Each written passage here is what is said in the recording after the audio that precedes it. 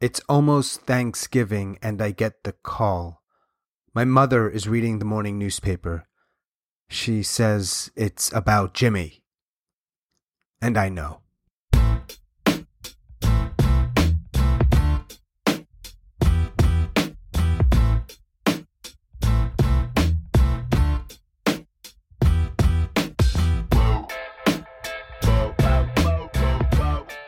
Hey there, and welcome to Grit, True Stories That Matter, a weekly podcast on the art and craft of the personal narrative story.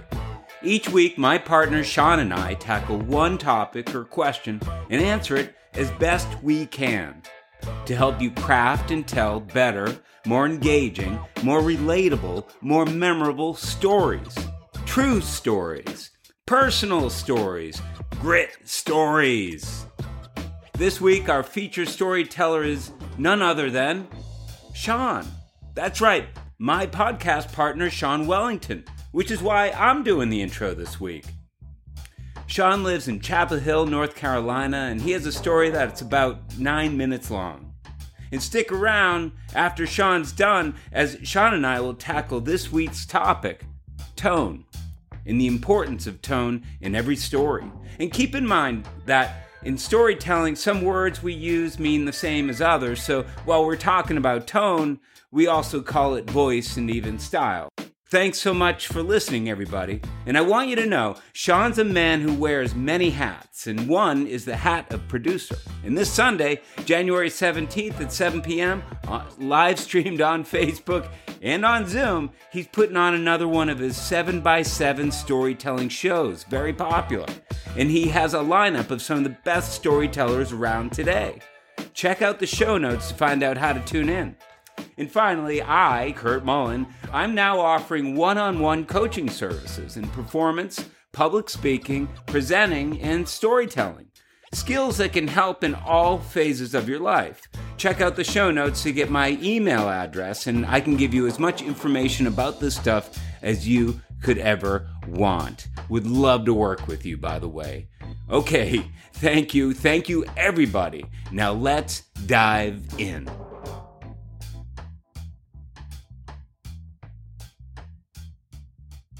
My best friend committed suicide a few days before Thanksgiving, just shy of his 27th birthday. His name was Jimmy, and I asked the question that almost everyone asks when they lose someone this way. Why? I meet Jimmy in college, freshman orientation, University of Buffalo. We're both Suffolk County, Long Island guys, so we become very close very quickly. Hanging out, chasing girls, spring break in Cancun. And then one day in late spring, he disappears. Doesn't say goodbye. Why would Jimmy leave like that? I mean, not even a goodbye? When I reconnect with him that summer back on Long Island, I ask him about it. He smiles, tells me he had some kind of health scare. But I give him some space. I mean, that's what friends do, right? When I transfer to college in Florida and he stays on Long Island for school, our friendship grows. When I move to Atlanta after school and he becomes a cop in New York City, our friendship grows. Even when I move to Japan to teach English, it grows. For 8 years, despite distance, it just keeps growing. And now that I am back from Japan, it's my first time in more than a year, I'm going to hang out with Jimmy. I mean, it's a given. This is what I always do when I come back. Always, Jimmy. But he's busy. And he's not returning my calls. He's disappearing again. And I'm wondering why would he do that? Why would you not return my calls? When I finally reach him and ask him what's going on, I can hear his smile through the phone, and he says he's got some stuff going on at work. And I give him some space. I mean, that is what friends do. On my final night before I'm returning back to Japan, finally we hang out. He comes to my childhood home. We're going to watch these VHS tapes I've made from my life in Tokyo. I'm sitting on the living room floor, and he's behind me on the couch. And now normally Jimmy would be excited about something like this. He'd be asking questions, cracking jokes. But he doesn't do that. He doesn't say anything. I look back and his eyes are closed. I don't know how long they've been this way, and I'm thinking, come on, man. I haven't seen you in over a year. We're just hanging out now. I've been back for more than a week. And you're sleeping? And I noticed something I hadn't noticed before. It's his hair. Jimmy has got this great head of hair. Jet black, perfectly manicured. But tonight, it's uneven. It's choppy. I wake him up. This time I don't ask him what's going on. But I know something's up. And we're at the top of my driveway, and I know he's got to get an early start at the precinct. And I also know he's going to be okay. I mean, he's got family and friends. He's got that girlfriend. What Jimmy doesn't know, because I don't tell him, is that my life is a whole lot better with Jimmy in it. And so I say, hey, Jimmy, why don't you come to Japan? Take some time off the grind, you know? And there's a pause. I can tell he's not really hearing me. I can get you a job teaching. We'll meet some girls. It'll be fun. He smiles. He says, yeah, I'll think about it. And we hug, and he leaves, and I return to Japan. And a week later, it's almost Thanksgiving. I get a call. My mother's reading the morning newspaper. She says it's about Jimmy. And I know. One bullet. Self-inflicted. Never says goodbye. And just like that, 8 years of our friendship, it's frozen.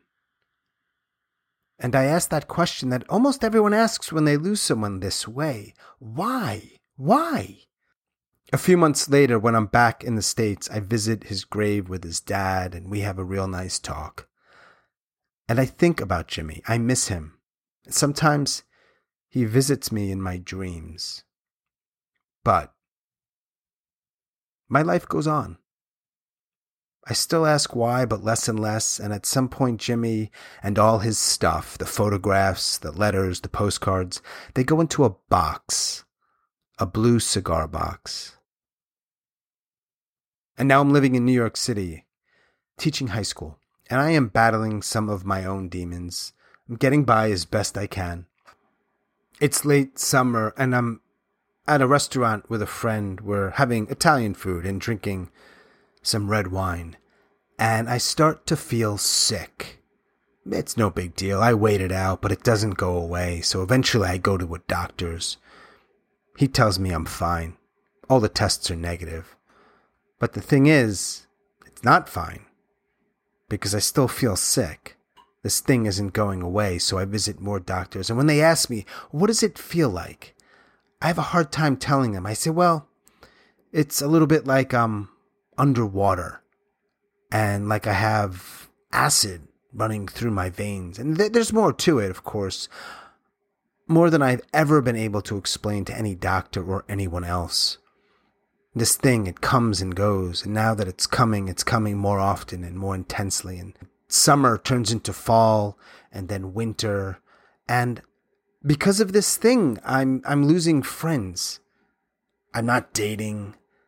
I can't do the things I enjoy. I'm just barely holding on, and still no one knows what it is, where it came from, or how long I'm going to have it. And then I lose my teaching job.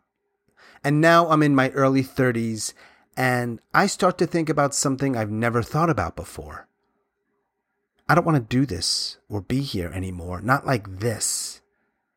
Sometimes I would think about how I was going to do it, how I was going to end my life, and in those moments, always, I'd think about Jimmy, sticking that gun in his mouth, with his finger on the trigger, and I get it. I get it. I get walking to the very edge of that building. I get putting the razor blade to your wrist. I get shoving a bunch of pills in your mouth. I get it. I get coming that close.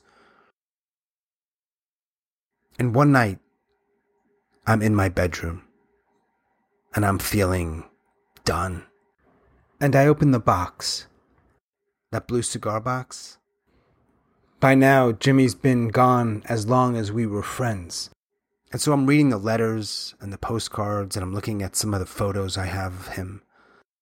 He's smiling. He's got that perfect jet black hair. And I close my eyes, and Jimmy and I are back on the top of my driveway 8 years ago, that night before I returned to Tokyo. Hey, Jimmy, why don't you come to Japan? Take some time off of the grind. And there's a pause. I can tell he's not really hearing me. And I get it. I get it now. I couldn't before. He's in pain. And when I knocked on his dorm room door and his roommate told me he had left, just disappeared. And all those years later, when he was on my couch, and I'm sure he was trying to stay awake. And who knows how many moments in between. Pain. Not a toothache kind of pain or a sprained ankle kind of pain. An all caps pain. The kind of pain that has you get to work real early and walk into a bathroom stall and eat your gun. That's what they call it. And now that I've tasted that kind of pain, well, I stop asking why. And I start asking how. Not how Jimmy died, that I know, but how he was able to live for so long in that kind of pain. And sometimes, even with a smile. Love you, bro.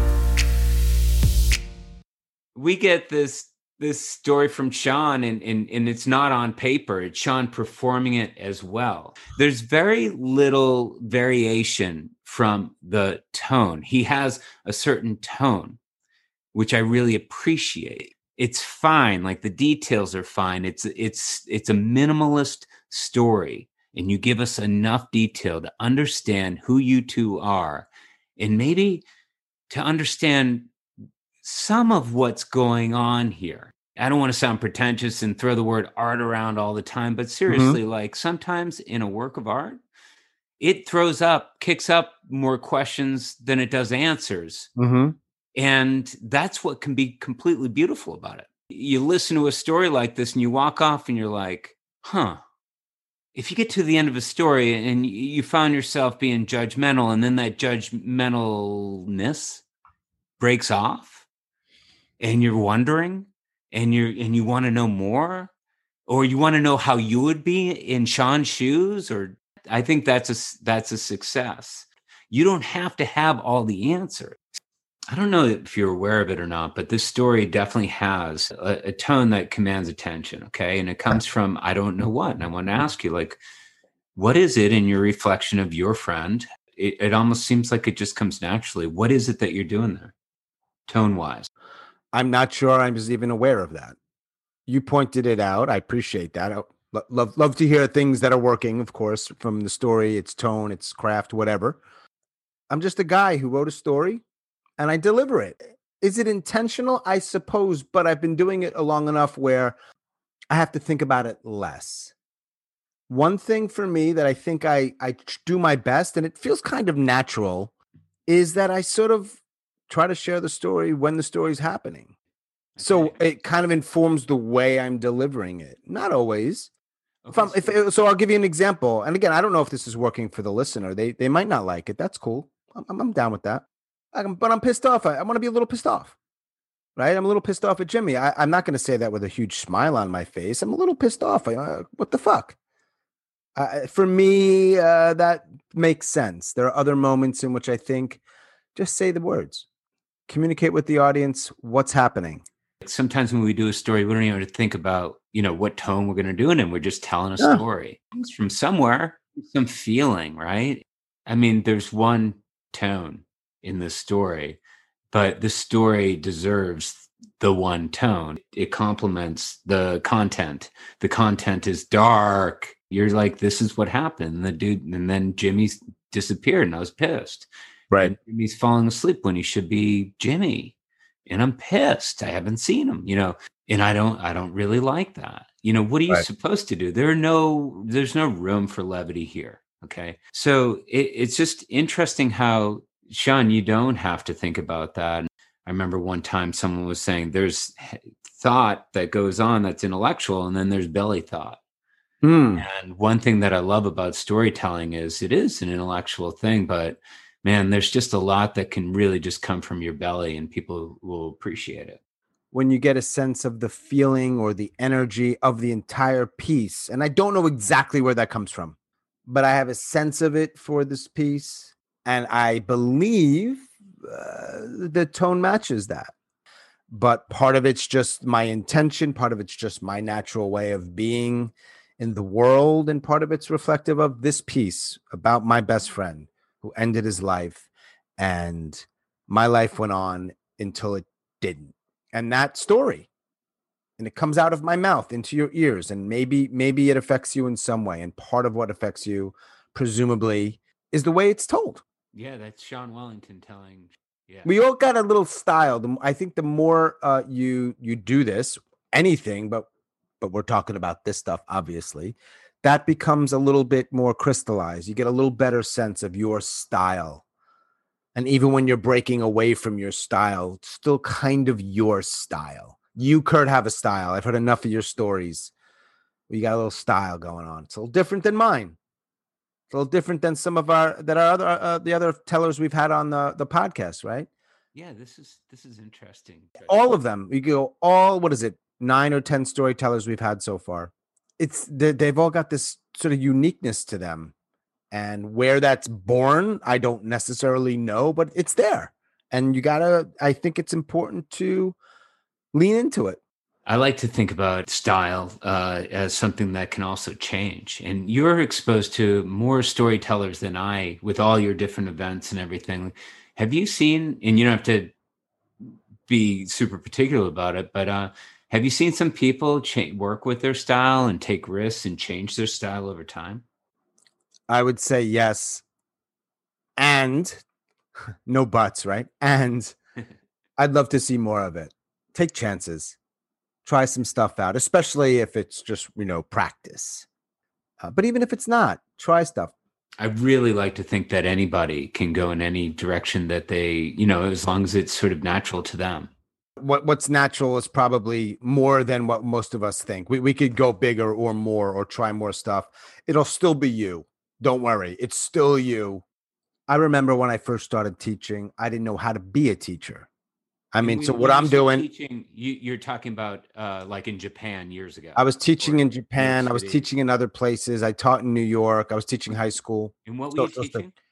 When I was in other countries, including Japan, I was teaching English as a second language. In New York, I was teaching social studies. My point is, when I started teaching, even though I was getting a master's and blah, and I had taught a little bit before, but I started teaching high school. But even if we go back to Japan, which is my first teaching gig, I didn't know how to be a teacher. I'm going by what I thought teachers act like. And there was, for lack of a better word, I didn't have a voice until I taught enough. And I sort of found Sean and teacher Sean became one person. I think it's the same for storytellers. You're new to this. What's the tone that I want to convey? I don't know. I think you got to just try stuff. And maybe you're going by some tellers that you like and you're sort of taking on something they're doing, and you just try stuff. And eventually, like, you become one with that thing that wasn't one with you, which sounds super new agey. It's really about it's about liking what you're up to. It's about self-acceptance finally.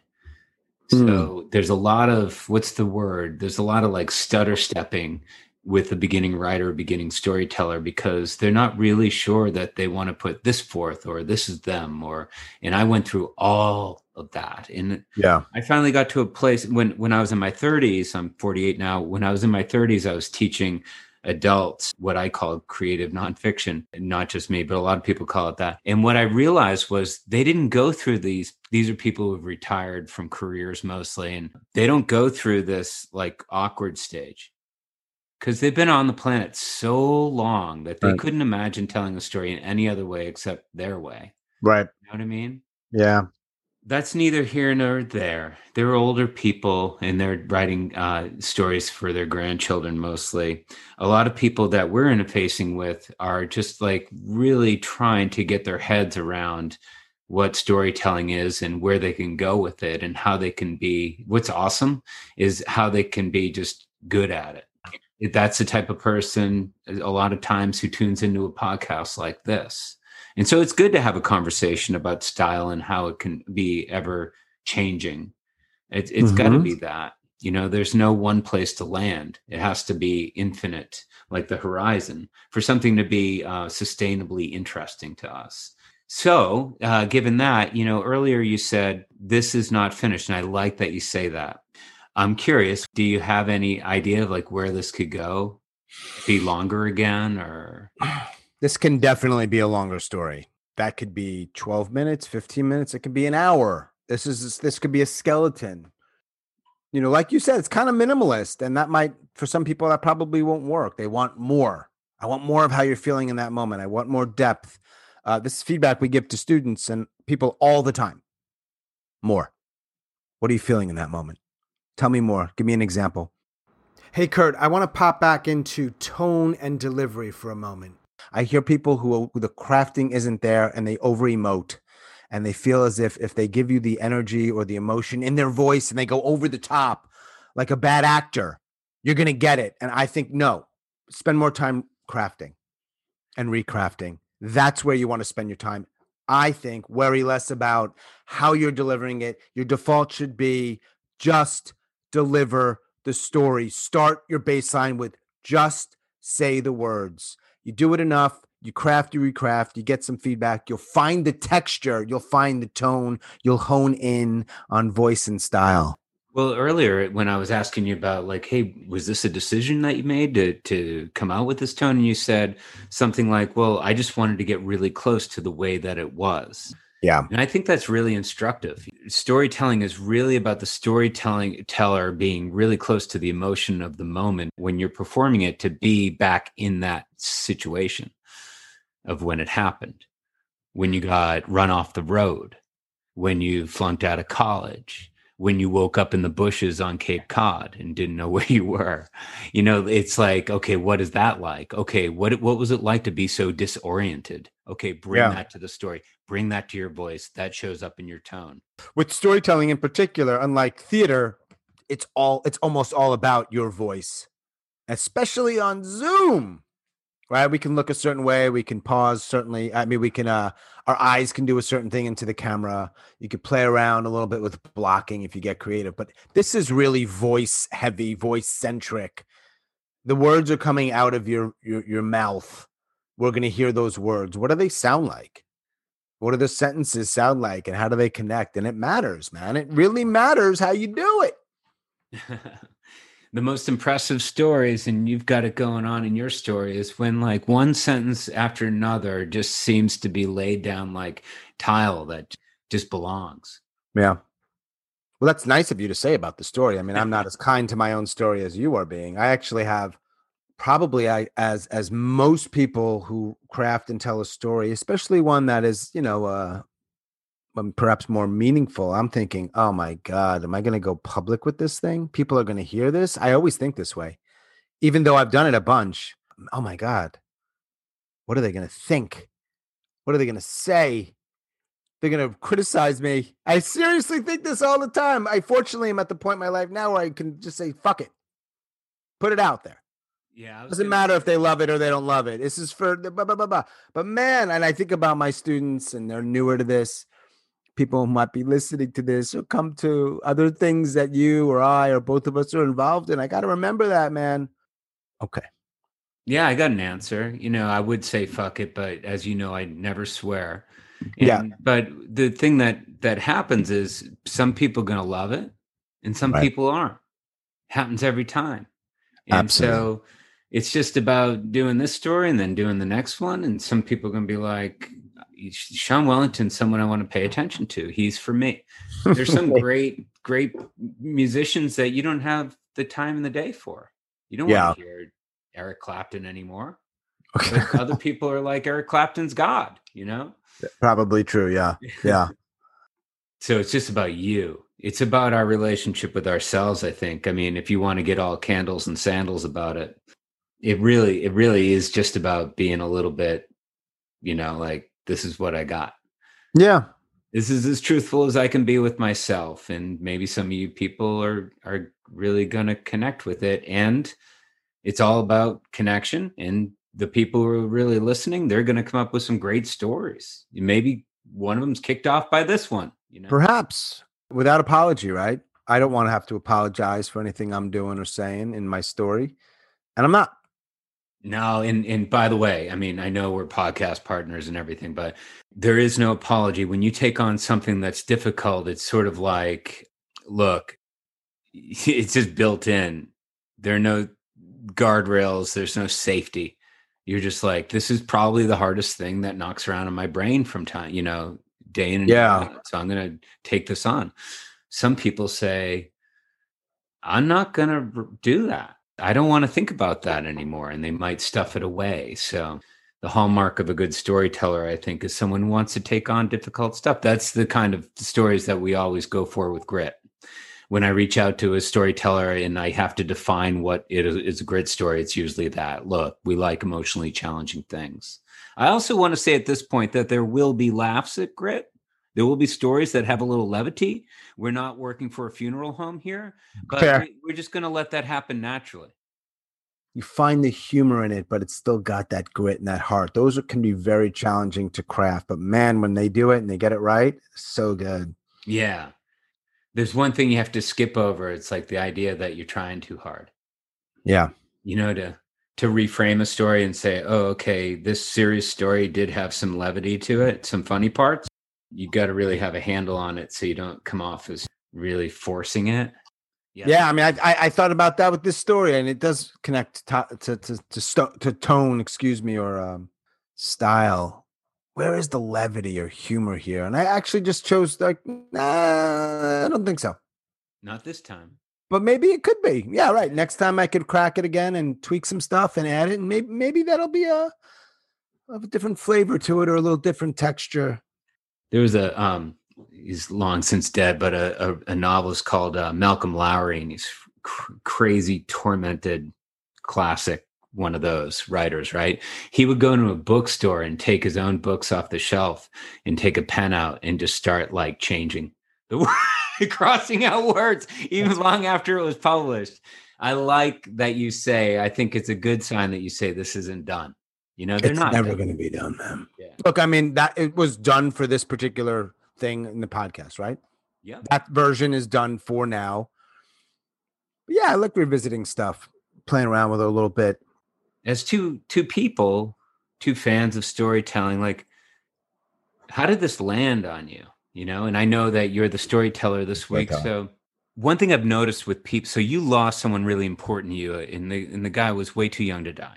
Okay. Yeah. So one thing I've noticed with people who have a situation like this where they've lost somebody way too young is it can be in the afterlife, that person, it's not like they just go away and we knew them completely and thoroughly.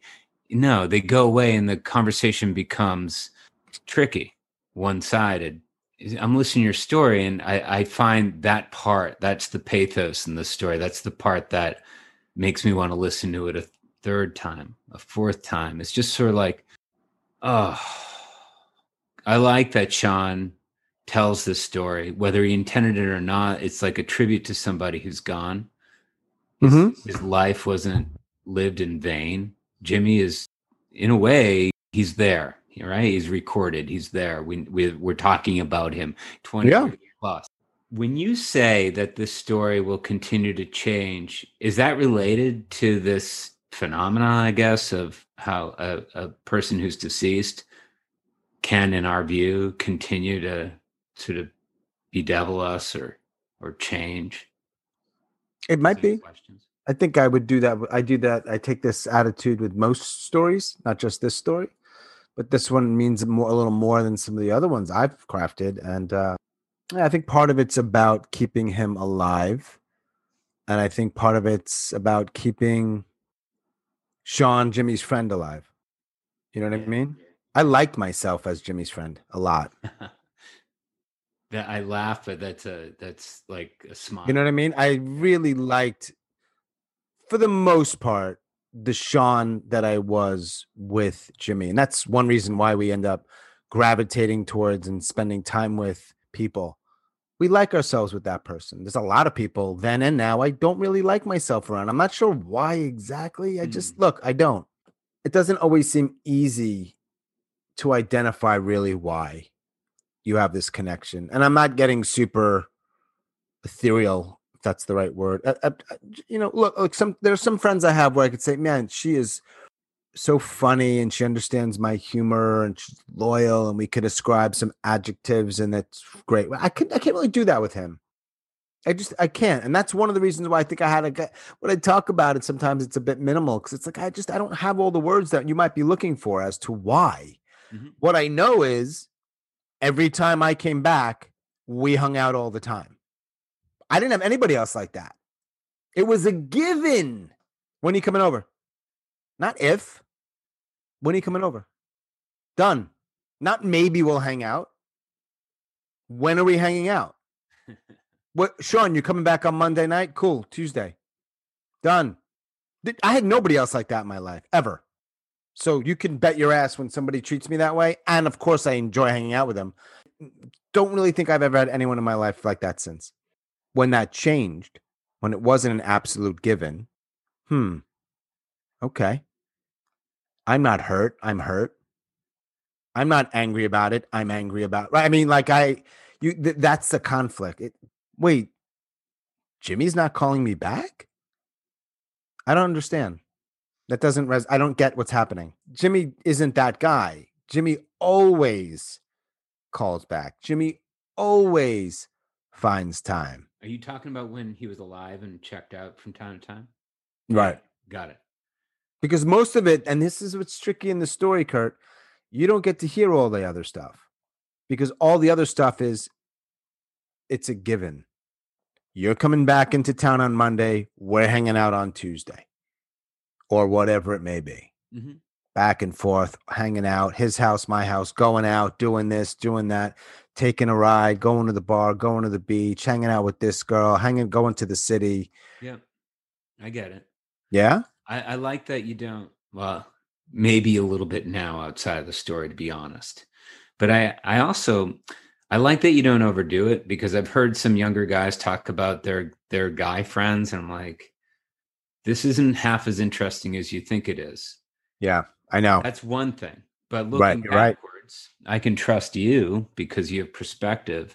And as I'm listening to you right now, and Jimmy's like, you back Monday? I'll see you Tuesday. I'm like, is it that as human beings, we belong to one another, more than we do places and institutions and whatnot? And, especially people who come from broken homes, and come out in the world and they're like, put their families together with friendships, mm-hmm. and loyalty is very important, I get that, Sean. I get, and I feel like I don't pretend to know what it's like, but I feel like after the story and this conversation, I have a fuller sense of the loss that you've endured and now preserved, the life that we're talking about now.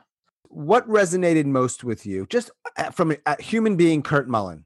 It's, as your friend, the understanding of suicide that you convey.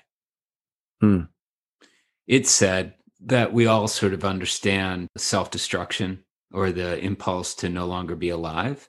And when I listen to your narrative, I feel like you're way more familiar. And I also know about your other podcasts, so it doesn't seem exotic to me. And by that, I mean, it doesn't seem like, oh, wow, here's this guy and no one else is like him. No, I really see us all as having commonality. That's where I start my understanding of humanity.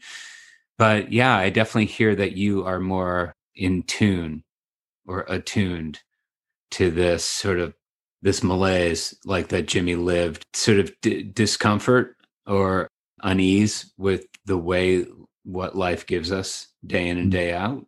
You don't say that stuff, but as I'm listening, especially the second time, I'm thinking that way. We feature stories that are sort of grit stories. Somebody's listening, they want to write, I want to write a grit story. I want to craft something. I want to tell it. Maybe even I'll pitch it to the podcast. I don't know. But I want to go back for a moment and thinking about that. Somebody or people out there might want to give it a shot or take an old piece and revise it. But also adding the idea of what would you say to somebody who wants to craft and tell a story like this, especially around style and tone and voice? It's not about having all the answers. It's about phrasing the question in the right way. So that lets you off the hook. We're not writing term papers for biology 2.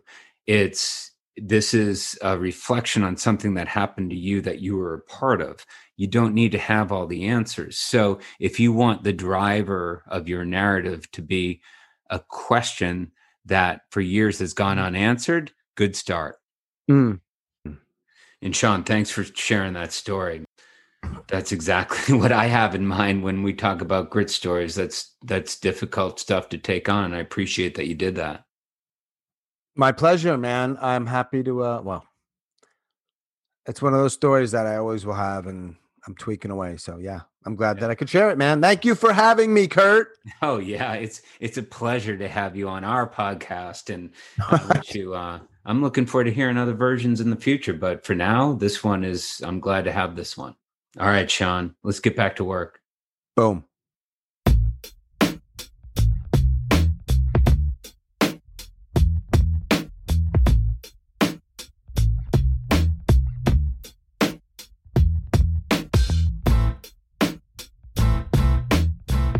Thank you so much for listening. And special thanks to my podcast partner, Sean Wellington, for this week's story. So glad we got to do that.